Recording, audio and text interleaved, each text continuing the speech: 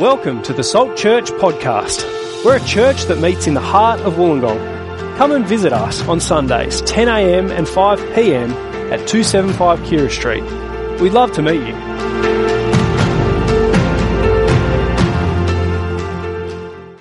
Hey guys, I'm Jeff. I'm one of the pastors at Salt Church.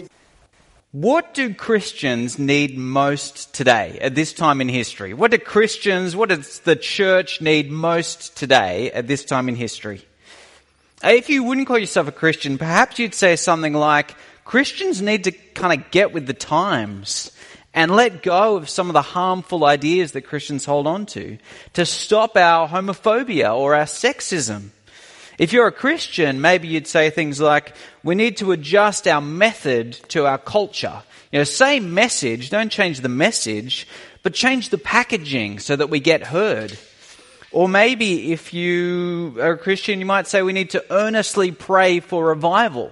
I asked my kids this week and they said hugs and more ice cream and lollies. So there you go, there's the answer, sermon done. That's what Christians need. Now here's what I reckon. I think what Christians need most is the powerful work of the Holy Spirit. And we've seen power on display, haven't we? Power is what Jesus promises. Jesus says this in Acts chapter 1, verse 8. He says, you will receive power when the Holy Spirit comes on you. We've seen this power in the Olympics, haven't we? Power is the ability to do something, and we've seen men and women who can swim faster and jump higher and run quicker than anyone in the world. A human power is impressive. But next level is God's power. You see this actually all through the book of Acts. Let me show you from Acts chapter 2. A sound like the blowing of a violent wind came from heaven and filled the whole house where the disciples of Jesus were sitting. They saw what seemed to be tongues of fire that separated and came to rest on each of them. All of them were filled with the Holy Spirit and began to speak in other tongues as the Spirit enabled them. This is the power of God, the Holy Spirit. Fire, raging wind, speaking in languages they've never learned. Or a similar thing in Acts 4. Let me show you this one. All the believers were one in heart and mind. No one claimed that any of their possessions was their own, but they shared everything they had. And God's grace was so powerfully at work in them all that there were no needy persons among them. For from time to time, those who owned land or houses sold them, brought the money from the sales and put it at the apostles' feet, and it was distributed to anyone who had need. Can you imagine being in that community? Yeah, imagine if no one in Australia had any financial needs during lockdown. Not because of JobKeeper or government bailouts, but because neighbours sold their houses and gave the money to those who were doing it tough. That's the power of God, the Holy Spirit. And we've been winding our way through the book of Acts at Salt Church, and we're up to chapter 3, but we're going to push that to next week. And today we're going to take a step to the side to see the Spirit's work. What is the Holy Spirit's work? Particularly, we're going to answer these 3 questions. Here's the plan. These 3 questions. What does God, the Holy Spirit's power do? Who does God, the Holy Spirit, give power to? And why does God, the Holy Spirit, give power? That's where we're going. The first one's going to be longer. The second and third will be quicker. And if you hang in there until the end, I've got a clip from a comedian to show you as well. So there you go, there's a little teaser. Now, if you wouldn't call yourself a Christian, if you're exploring Jesus and this whole God thing, obviously this is pretty relevant. How do you get power like this? If you're a Christian, if you call yourself a Christian, obviously this is relevant to you for the same reason.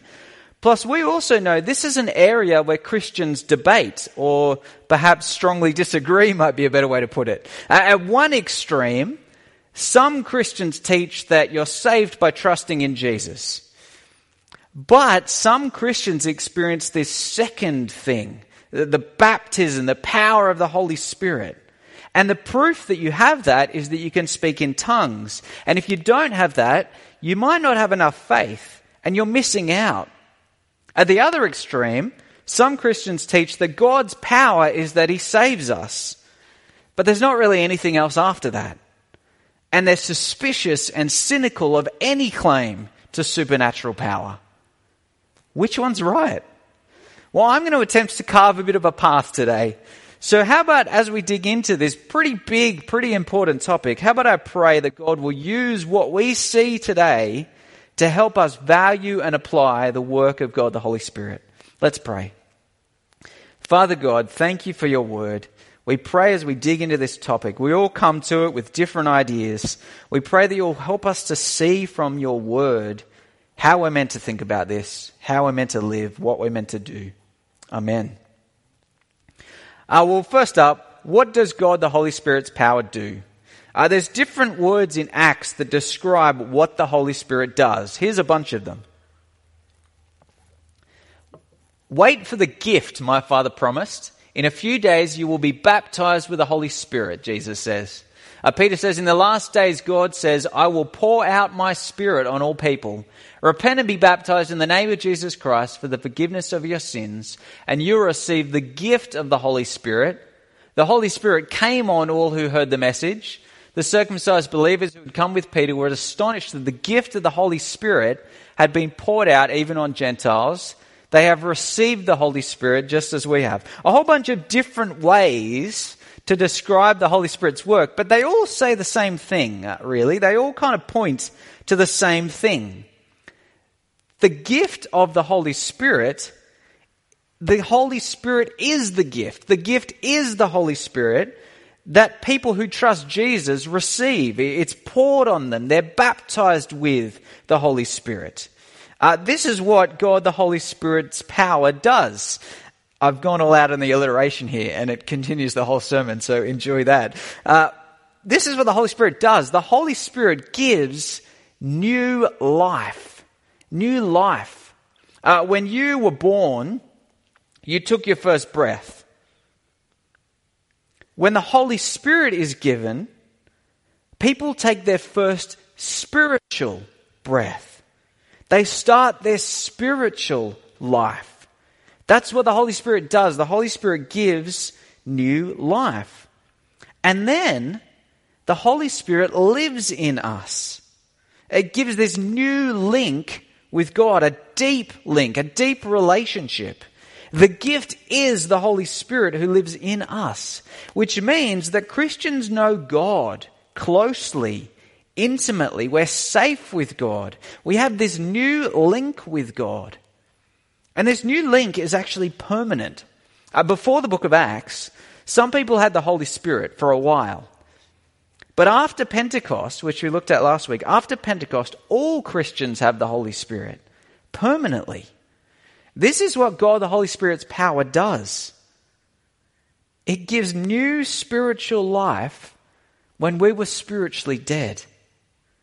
He gives a new link with God forever.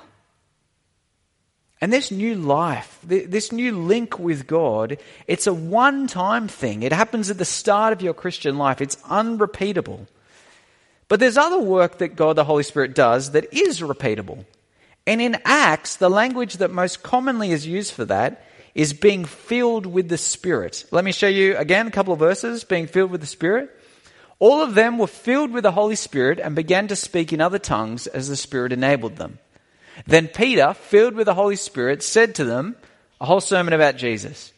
And they were all filled with the Holy Spirit and spoke the word of God boldly. Now here's quite a different one.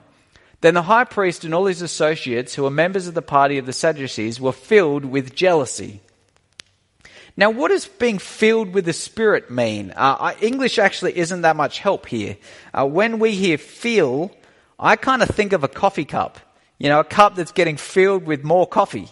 Is that what it means? You can have more or less in a cup, so can you have more or less Holy Spirit? Is the Holy Spirit a liquid? No. There's actually another definition of fill in English. It's being influenced by, being controlled by, being overwhelmed by. And that's what that last example showed us. The Sadducees, the party of the Sadducees, were filled with jealousy. Does that mean they had more jealousy in their cup?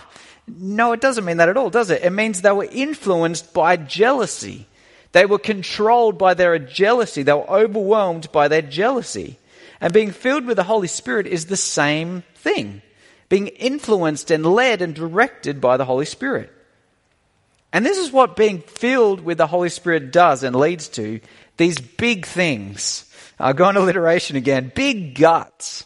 When Jesus was arrested, when he was on trial, Jesus' followers scattered. And at Jesus' trial, Peter, the Apostle Peter, was so scared of a teenage girl that he said he didn't even know Jesus. He'd never met him. 2 months later, the same Peter stands before the same court that killed Jesus, and he's filled with the Holy Spirit. He's fearless. And he tells them, you killed Jesus. You need to repent. See, when you're influenced by the Holy Spirit, you get the guts to declare Jesus to the world. The other thing this leads to is big growth. Or one of the ways the Bible talks about it is the fruit of the Spirit. Love, joy, peace, patience, kindness, goodness, gentleness, faithfulness, self-control. That's the fruit that the Holy Spirit grows in Christians. And you get stunning pictures of this in Acts, like those people that sold houses and shared it. Stunning pictures in Acts. It actually still happens. This happens all the time now. One of the privileges I get of being a pastor is I get to see this happen at Soul Church. I see this in amazing ways all the time. I get to see parents who are patient and self-controlled when their kids push all their buttons, who are actually becoming less angry every year. I see workers turn down extra shifts and even promotions at work because they've decided that it's going to get in the way of following Jesus, and that's not worth it. I've seen dating and engaged couples saving sex for marriage and telling their Christian friends, can you ask me hard questions about whether I'm being faithful and pure? Who does that? I've seen people cut down alcohol and hate greed and repair conflicts and squash pride. I've seen us trust God in suffering when we've lost jobs and lost health and even lost children. That doesn't just happen. That growth is the power of God, the Holy Spirit. And the other big thing that the Holy Spirit gives is big gifts. There's a bunch of these gifts in the book of Acts, and there's more in the rest of the New Testament. And we learn in 1 Corinthians 12, these all come from the one Spirit who gives some gifts to all Christians as the Spirit decides best. No Christian has got all the gifts, and no Christian has no gifts. We've all got some, as the Holy Spirit decides is best. And one of the gifts in Acts is speaking in tongues. What the heck is speaking in tongues, right? I read up on it this week and I came across 5 options of what it could mean, but I think there's only 2 that are likely. So these are the 2 that I'll give you. I think here's what speaking in tongues probably means. First of all, it's speaking human languages that you've never been taught. I can't speak French other than bonjour, baguette. That's about it. Croissant. I can't speak in French. But if suddenly I could start speaking in French, and I've never learned it, that's kind of what this speaking in tongues is, the first one. Speaking human languages you've never been taught. The other option is speaking spiritual, angelic languages. And now the first type we saw last week, the followers of Jesus, first century Jews, are filled with the Spirit, and they speak about God in human languages they've never learned. And it's so clear that native speakers of those languages hear them and they say, how can they be speaking my language? It's this huge moment as God gives this big gift to kind of show everyone that he's at work, that this new age of the Spirit coming has happened, but also for another purpose. It's so that the news of Jesus can cross cultures and cross languages so that all the nations can hear about Jesus. Because now you have Jews who speak many languages. That's the first type. The second type, speaking in spiritual languages, it might be what Paul means in 1 Corinthians 13, where he says, if I speak in the tongues of men or of angels, but I don't have love, I'm as useless as a clanging gong. Spiritual languages there, they need to be explained. They need to be interpreted by the speaker or by someone else. I think those are the two likely options of what speaking in tongues means. But one thing speaking in tongues can't be is meaningless babble. It can't be meaningless babble, because have a look at what Paul says in 1 Corinthians 14. He says, unless you speak intelligible words with your tongue, how will anyone know what you are saying? The one who speaks in a tongue should pray that they may interpret what they say. If anyone speaks in a tongue, 2 or at the most 3 should speak, 1 at a time, and someone must interpret. If there is no interpreter, the speaker should keep quiet in the church. You see there, it has to be explained. It has to be understandable. It's not meaningless babble. It reveals something. It's truth from God. It helps people understand God better. That's the purpose of this.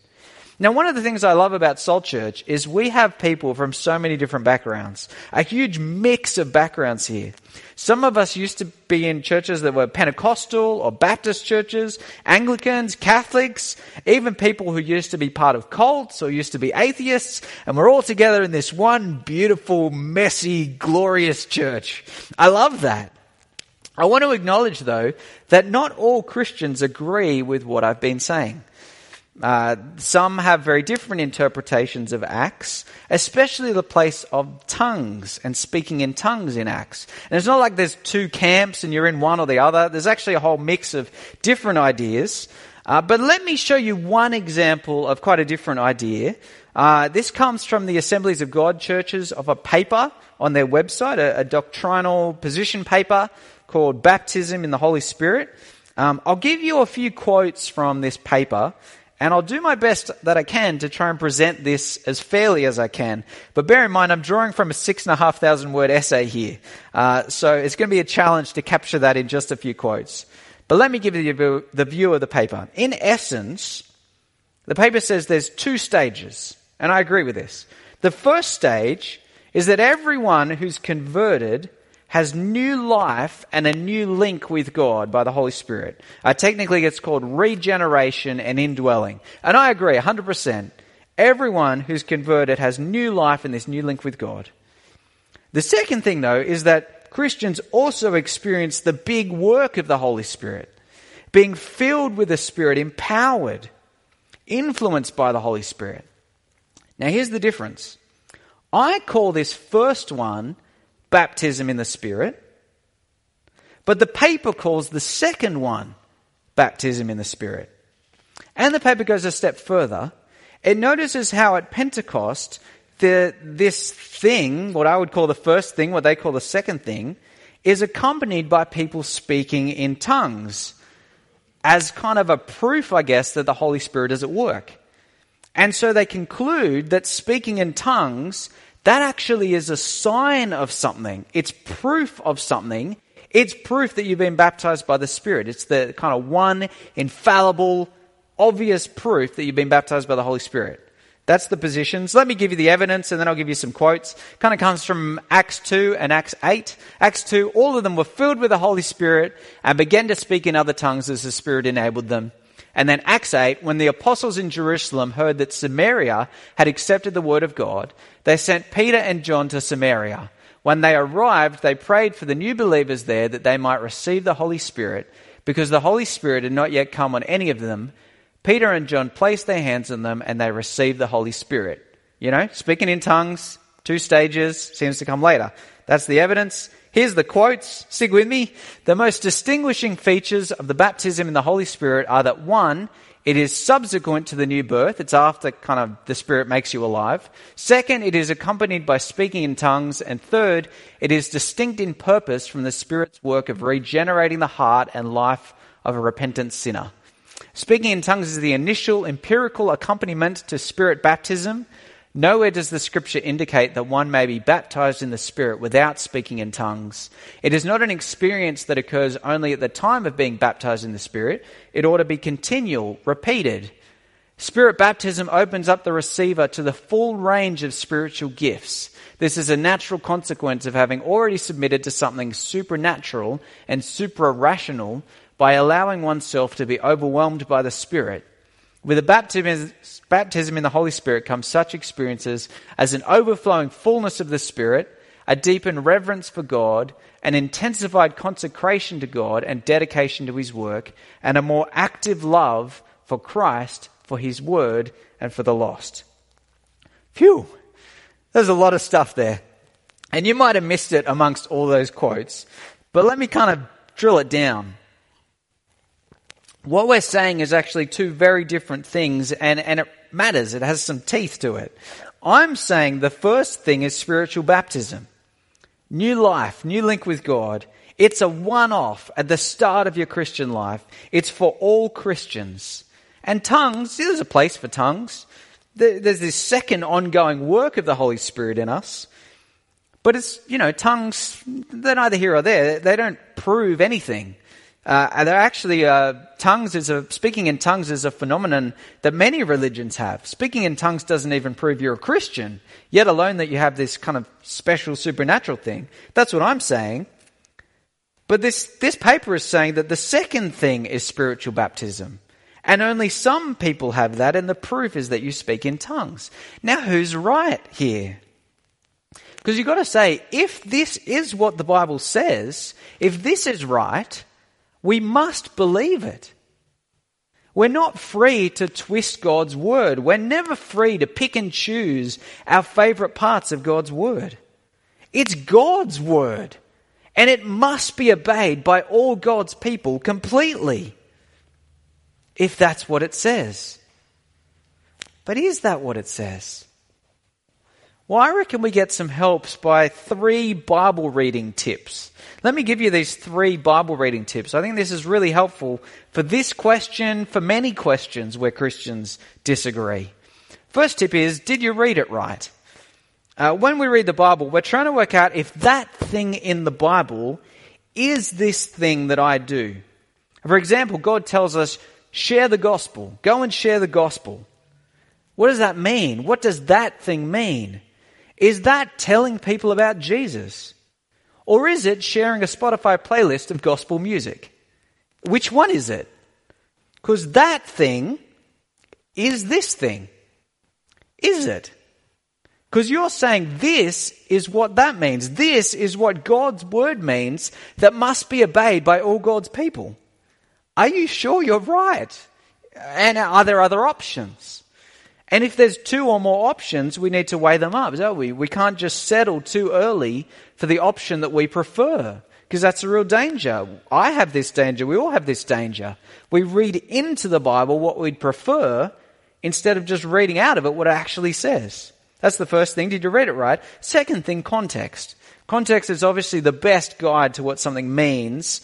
And it's the way to work out what to pick if there's 2 or more options. Because we know if you take something out of context, you can make it say almost anything, even the opposite of what it means.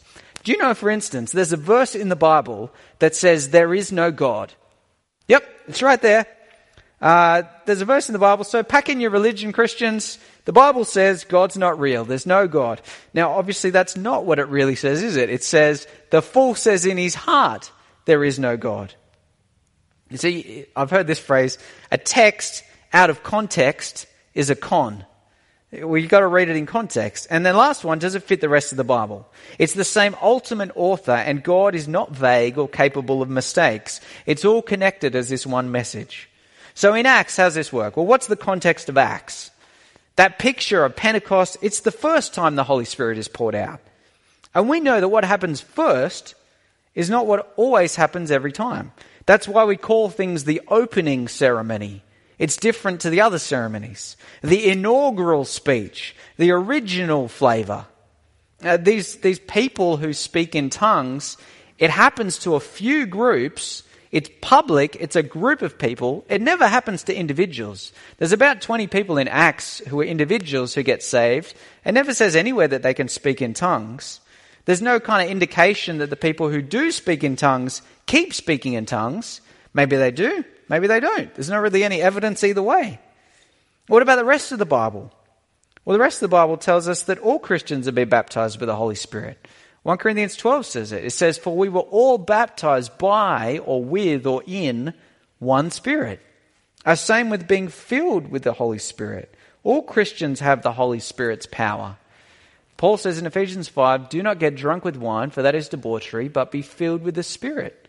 We actually even get more evidence to prove that filling with the Holy Spirit is about influence and not the cup.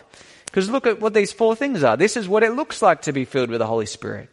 Addressing one another in psalms, hymns, spiritual songs, singing and making melody to the Lord with your heart, giving thanks always and everything to God the Father, submitting to one another out of reverence for Christ.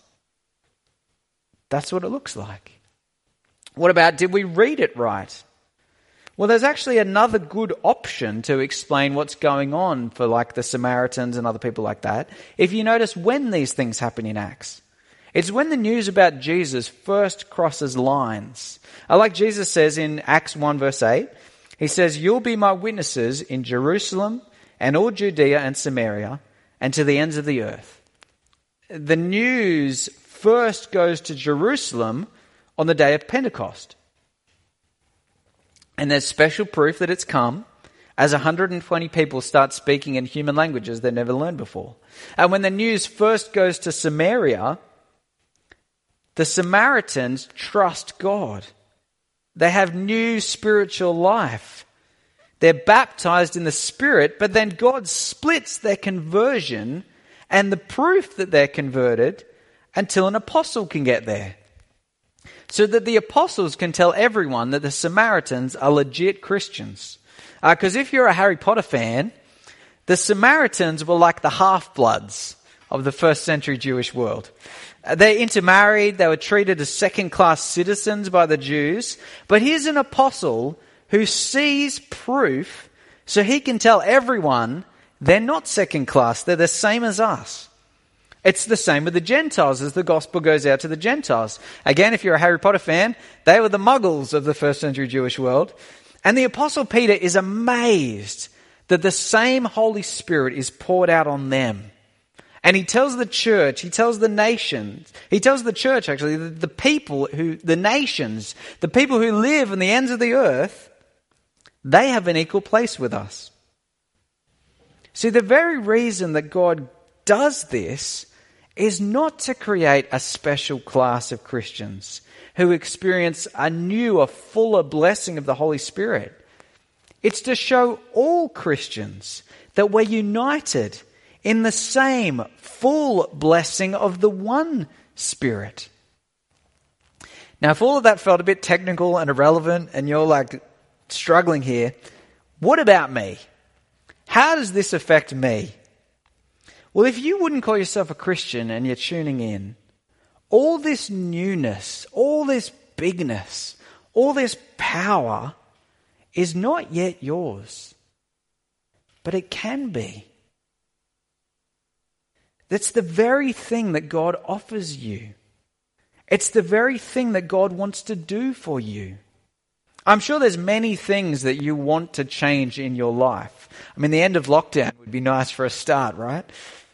You may not feel that you need what God offers to you, but God knows this is what you need most. You need this new life, which is the second question. Who does God, the Holy Spirit, give this power to? Well, this new life, this new link is for anyone who starts to trust Jesus, for anyone who realizes they can't do enough to be good enough for God. Anyone willing to ask God to forgive them, willing to stop running away from God and to start walking with God instead. And you can actually do that right now. You can do that today. It's like this verse says, Peter says to the people on the first day at Pentecost, repent and be baptized, every one of you, in the name of Jesus Christ for the forgiveness of your sins, and you will receive the gift of the Holy Spirit, for the promise is for you and for your children. So here's what you have to do. Here's all you have to do. Just to speak to God and say, God, I'm sorry. Forgive me. Help me trust Jesus now. Help me obey you now.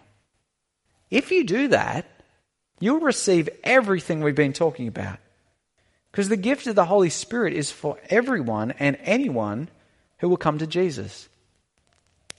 But many of us I know who are listening, we've already done that. Let me land this for you. If you're already a Christian, You have already been baptized with the Holy Spirit. You're not missing out on anything. Speaking in tongues or any other supernatural experience is not proof that the Holy Spirit is in you or for you or that you've been baptized. I can understand why some Christians teach this, why some Christians believe that this is what the Bible teaches. I feel like if you've never been encouraged to dig deep in the Bible, if you've never been taught those tips, and if you've been taught that this is true by people you respect and you look up to, it's not surprising that many Christians would go with this.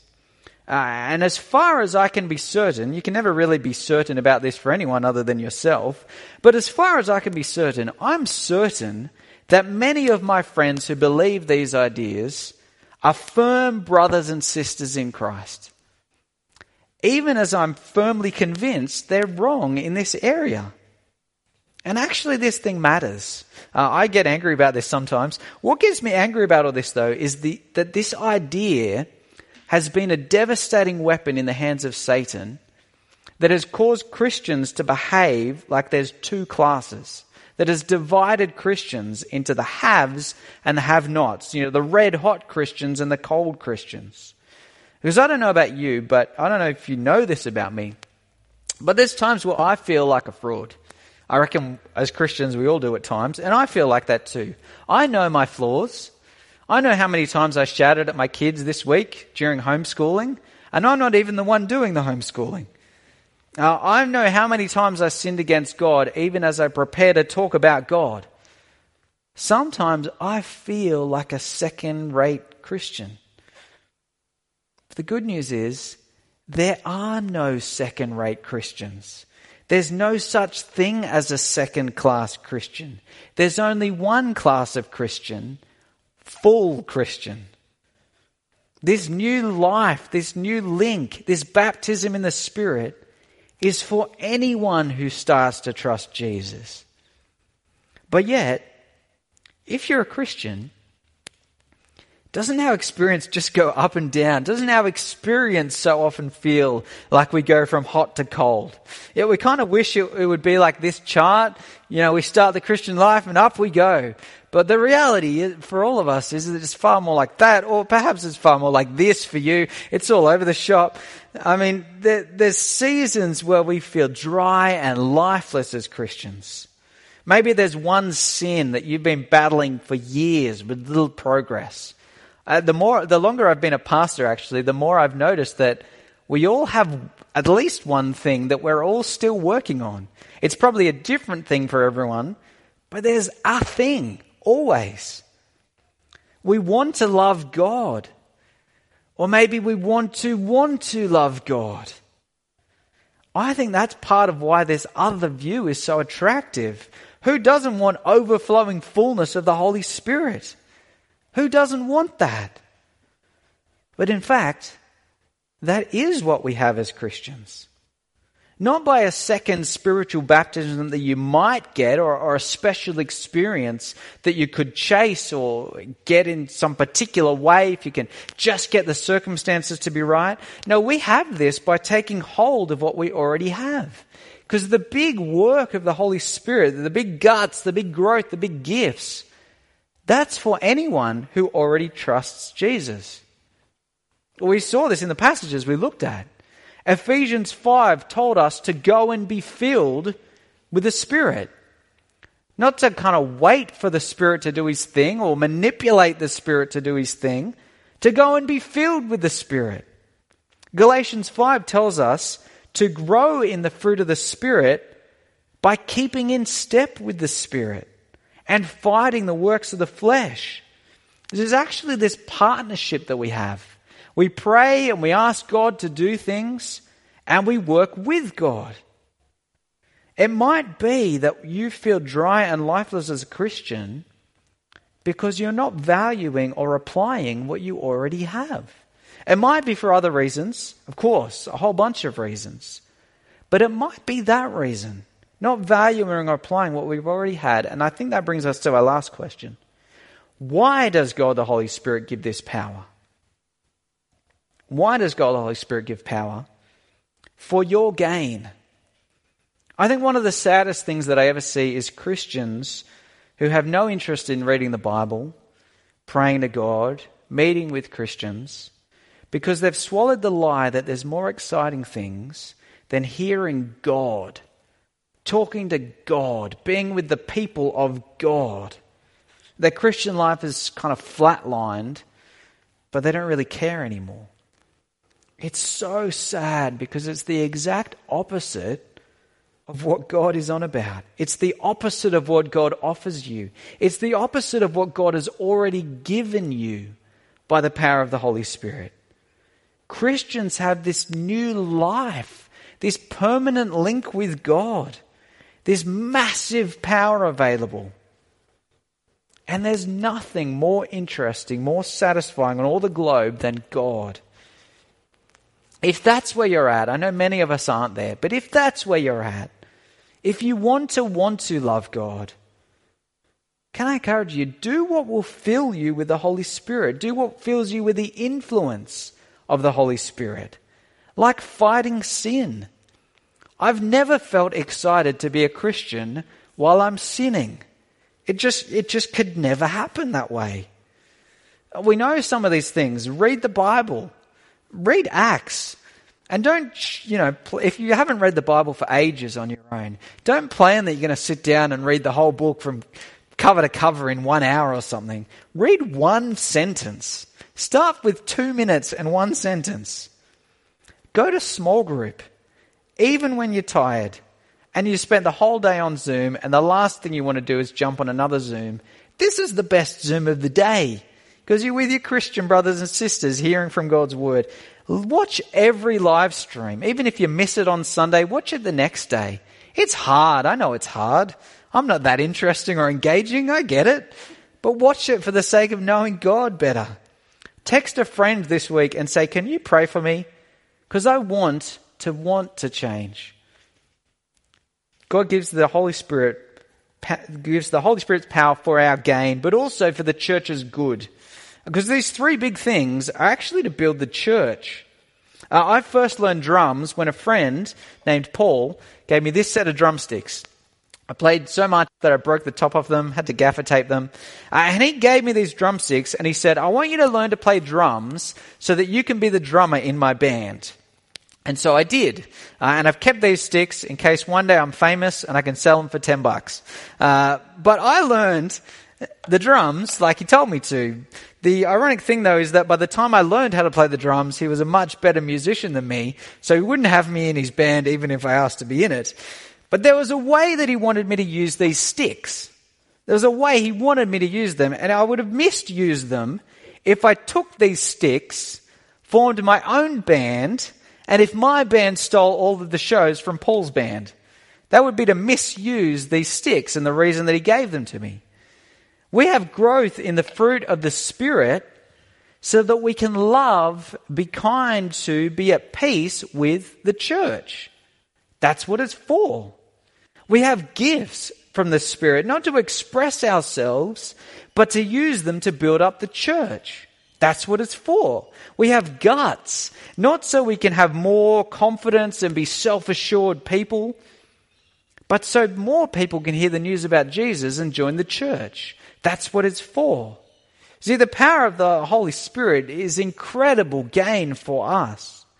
But it's for so much more. It's for the church. And bigger still than that, it's for God's glory.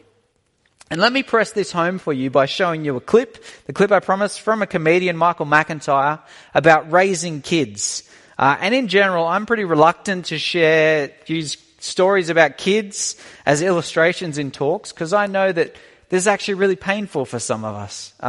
Stories about kids are really painful for those of us who don't have kids and desperately want to have them. But bear with me, I hope that you can still relate to this, and I think it'll be a helpful illustration, and fingers crossed it actually works. Let's try. We'll go to the next slide and see if it works. And there are people in this room who do have children, and there are people in this room who don't have children. And the people who don't have children, they think they know, don't they? They think they know. They think they know what it means to have children. Sometimes they chat about it, don't they, in their little couples? You know, oh, I'd love to start a family one day with you. It'd be lovely. You'd make a really good dad. Oh, I think you'd be an amazing mum. Wouldn't it be so lovely having little versions of you and me running around? I'd love to have a family. And you think you know what you're talking about. You have no idea. You have no idea what it's like. You have no idea how difficult things will become in your life. Things that you don't even consider to be things will become nearly impossible when you have children. I'm talking about things like leaving the house, for example. This is how people without children leave the house. Shall we leave the house? Yes.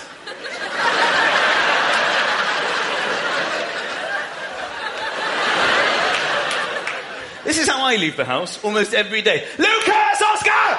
Come downstairs! We're late! Why aren't you downstairs? Put your shoes on. I don't know where my shoes are.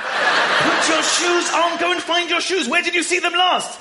On my feet. After that, get your shoes on. Come here. Arms up, arms in, arms up, arms in. That's my wife. She's so tired, she can't dress herself. Arms in. What arms, darling? Where are we going? I want to go to bed. Where are we going, darling? Darling, you've got Lucas's shoes on your hands. I found your shoes, darling. You put... Did you see the difference, actually? Did you see the difference between the start and the end of that clip? People who don't have kids talking about what kids will do for you, how fulfilling it will be for you to have little versions of you running around in the world. And then you hit the brutal reality of actually raising kids, which Michael just captures so well. But I think there's one step that he left out in that thing. The most important step, actually. It's when parents find joy, not in what your kids do for you, your identity and your fulfillment, but when you find joy in them. When it's that hard to leave the house, but you do it anyway, so that you can see their smiles where they play at the park. When you'd prefer to take your kids to a soccer game where they lose 10-0 instead of playing yourself or sleeping in or watching Netflix because you love it that they love it. A parent who lives like that is a parent who's understood something profound. That there is much more joy, much more satisfaction when you live for something bigger than us. And you can't get bigger than God. All God, the Holy Spirit, does is for the glory of God. All that God does is for his own glory. He deserves all of the glory that he gets. And Christians, the church, we're caught up in this. We're caught up in this. We're blessed in this. But above all, it's about God. God can do amazing things for you. He has done amazing things for you. He'll keep doing amazing things for you. But the greatest thing, the reason behind it all, the greatest thing is when the glory goes to him. Let's pray. Father God, thank you so much for what you've shown us. Thank you that we're caught up in this incredible work of the Holy Spirit. We have this new life with you, this permanent link with you, that the Holy Spirit is in us, uniting us to Jesus. Thank you for this big work that we have access to. Lord, help us to value and apply it and live as your people for your glory. Amen.